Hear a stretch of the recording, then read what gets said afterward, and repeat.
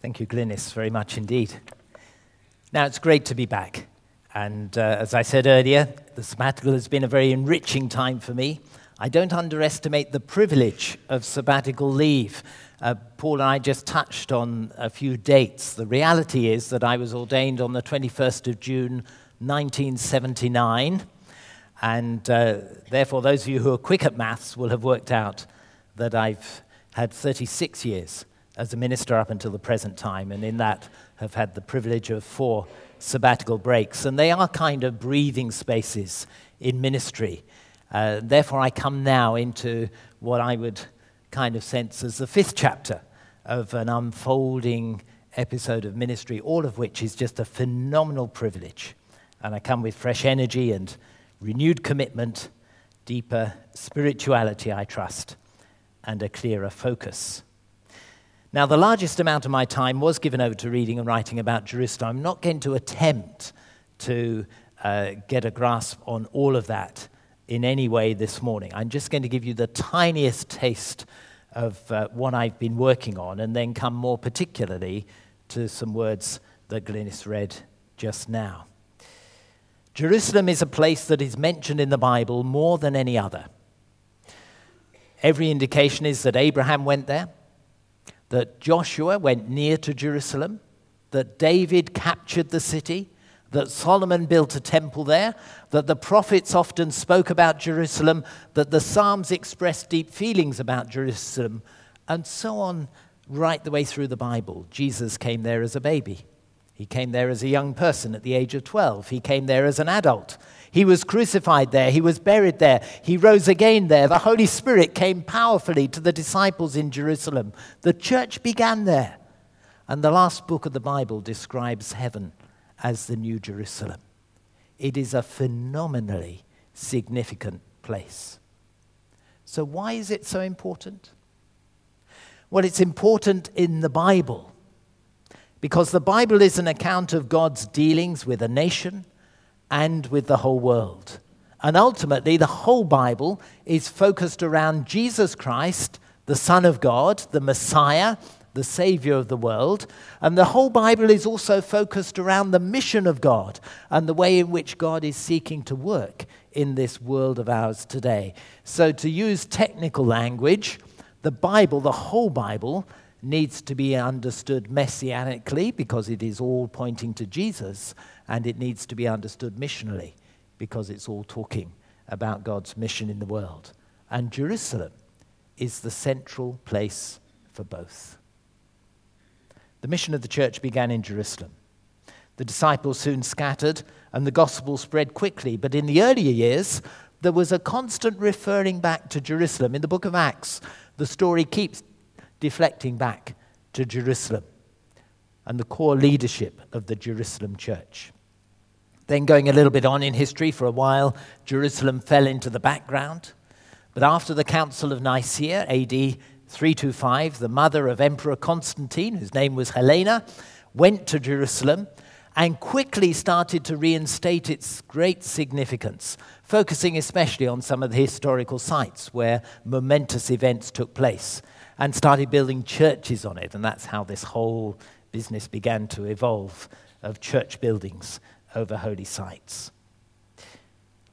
Today, Jerusalem is an incredible place, profoundly significant to Jews and to Muslims. In what sense is it also important to Christians? That's a very big question. That's not one that can be answered in a few minutes, but I do attempt to address it in my writing. Seeing Jerusalem both as a center of history, as a focal point of faith, and incredibly, I believe, as a paradox of suffering and hope. This city has lived pain and hope right the way through its history. And in this way, I believe Jerusalem speaks powerfully into our multi-faith society. It is a place where those different faith groups interact and often conflict. It speaks powerfully into our contemporary society, often asking very honest and deep questions about how faith and suffering can possibly go together. It's almost as if in the city of Jerusalem today it gathers in itself the challenges of the whole world in the way in which it just lives a life of exuberance and of suffering. And then as believers, we look forward to the New Jerusalem. That's the way heaven is described in Revelation. And is there any sense in which the past city of Jerusalem and the stories recorded in the Bible, the place where Jesus lived and died, the present Jerusalem, a city of pain and hope, and the powerful intersection of three major faiths, and the future Christian vision of heaven and New Jerusalem, is there any sense in which these link together? Are they totally disconnected? Or is there some kind of tangled thread weaving through the whole thing? That's what I tried to explore a little bit. I cannot begin to enter into the detail of all that I've read and written. But above all else, that has helped me to sense a bigger picture of what God is doing in this world today. You see, it's so easy for us to become very absorbed in one place and one time. And this is why I was so looking forward to a sabbatical break and why I come back so refreshed from it. Because it's easy for me as a leader to become locked in one place and one time and just one little situation. And when that happens, sometimes the vision begins to close in. And then you look and read and think, and you see a little bit more about what God's doing in the whole world. And that vision begins to grow and expand again. God is a God of the universe. His Spirit is stretching across the world today. Our only hope is in Jesus Christ, who is himself the fulfillment of so much that is seen in the city of Jerusalem. And in our Christian understanding, ultimately, our trust and hope and confidence is not in a place, but it's in a person. God is not confined to one place or one time. All over the world, the Spirit is moving. And the center of that spiritual movement is in a person, and that person is Jesus Christ. So for me, this has been an experience of sensing a bigger picture. So I may come back to Jerusalem another time, or you may have the opportunity in a while of reading some of what I have written, the work that I've done. I'm at the moment just putting out to one or two people for reflective, critical analysis, because I think it's always good to actually get some feedback and get some response from those who have specialisms in the area before putting it out to a wider audience. And haven't yet decided how that will progress. But there will definitely be something you can read a little bit later on for those of you who are interested, and I'm sure I will come back to Jerusalem and be happy to talk in a lot more detail about it from time to time. But in the few moments that we have left this morning, let me take you to the words from which the title of my work in Jerusalem has come. These words towards the end of Jesus' conversation with his disciples, at the end of the Easter story, after the incident of the two on the road to Emmaus, back in Jerusalem, Jesus opened the minds of the disciples so that they could understand the Scriptures. And it's just this little paragraph that we're going to focus on. He told them, "This is what is written. The Messiah will suffer and rise from the dead on the third day, and repentance for the forgiveness of sins will be preached in his name to all nations, beginning at Jerusalem." That's the catchphrase. "You are witnesses of these things, and I'm going to send you what my Father has promised, but stay in the city until you have been clothed with power from on high." And just very quickly, to highlight from those words, first of all, a focus on Jesus, because he told them what was written in the Scriptures, that the Messiah will suffer, rise from the dead, will suffer and rise from the dead on the third day. A focus on Jesus. And the whole Jerusalem story focuses on Jesus, and the whole gospel focuses on Jesus. And we need to have a focus on Jesus today. And whilst we may be involved in all kinds of activities, and the life of the church is a very complex gathering, and exciting that it is, but our focus all the time is Jesus. And if we lose sight of that focus, then our vision will be impaired. We need it to be clear. We need it to be strong. Every day, as God's people, we believe in Jesus. A focus on Jesus. And out of that comes a gospel message. This is what is written: the Messiah will suffer and rise from the dead on the third day, and repentance for the forgiveness of sins will be preached in his name. That message of turning round, of turning away from all that we know to be wrong, of stepping forward, of putting our whole trust and confidence in Jesus Christ, in knowing that when he died on the cross, he died for you, he died for me, and it was in his death and in his resurrection that we have the gift of eternal life, and we have to put our total trust and confidence in him. And that message of repentance, of forgiveness that he is able to make clean and make new and bring a transformation to us as individual people, to church communities who together trust in him, and ultimately to society as the gospel message penetrates our local community powerfully.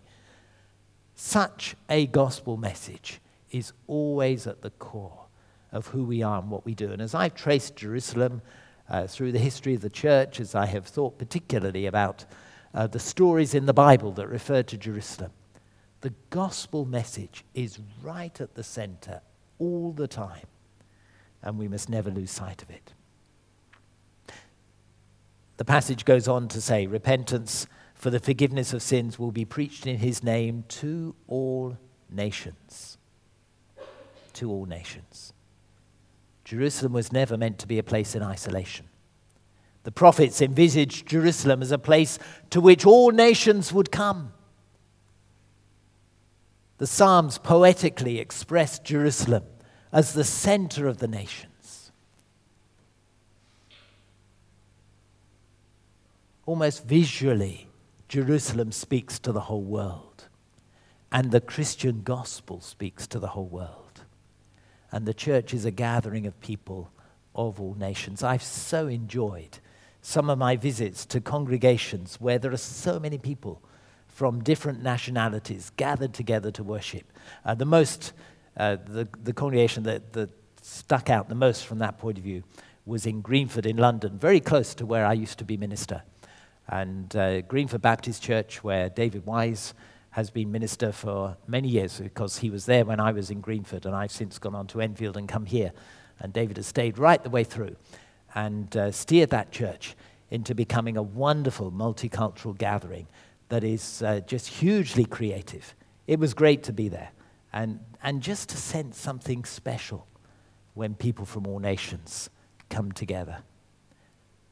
The gospel is for all nations. The church is for all nations. And we need to interact much more deeply with our Christians and brothers and sisters across the world. Remember to pray for Laura as she goes to Bolivia and as she works with Bolivian volunteers together, because that will be a creative partnership and an exciting one that lives out the truth of the gospel being for all nations. But beginning at Jerusalem, that's what this message says. And Jerusalem is key. The gospel begins at Jerusalem. There's, of course, the more familiar words at the beginning of Acts chapter 1, which also has the phrase, beginning in Jerusalem. And I was a bit torn as to whether I would use the phrase in Acts 1 or the phrase in Luke 24 as the title for what I was writing. But you will remember Acts 1 verse 8, you will receive power when the Holy Spirit comes on you, and you will be witnesses in Jerusalem and in Judea and in Samaria and to the ends of the world. The mission of the church began in Jerusalem. It's repeated here in Luke 24, that the message begins at Jerusalem. And those first disciples were witnesses of these things. Jesus said to them, you are witnesses of these things.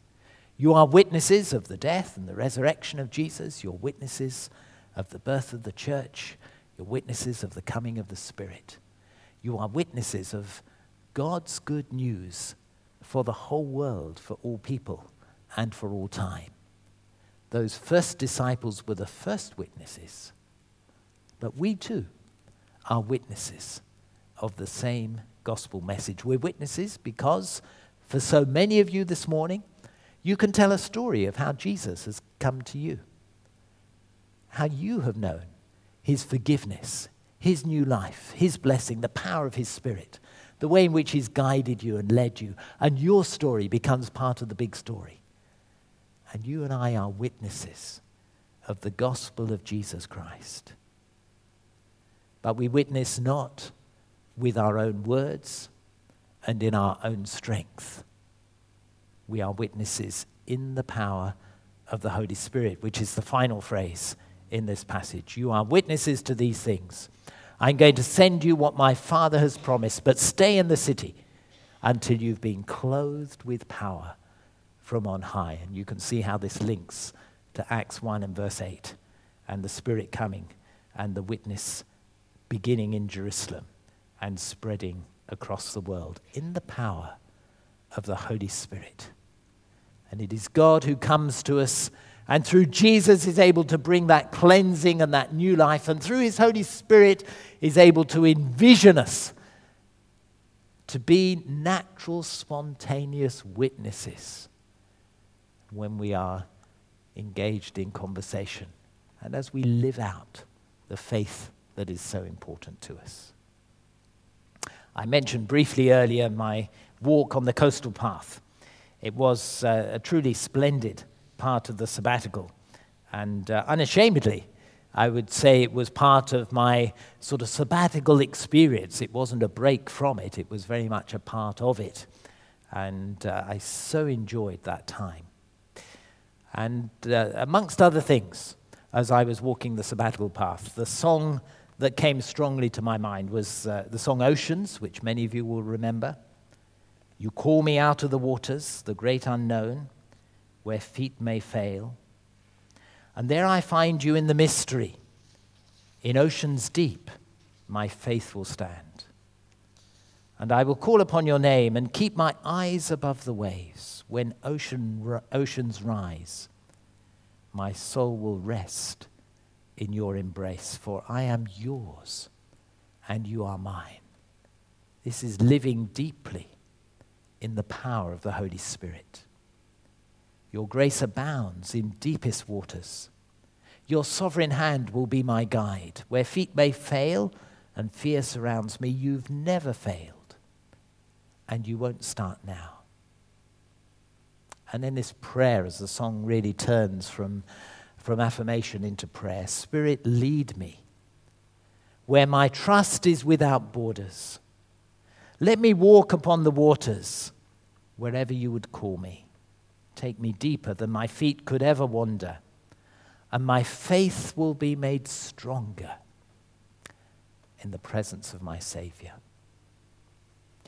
I took those words and put some of the pictures from the walk to them. So let's just watch that for a few moments now, and then we'll pick up the rest of the song after the end of the service.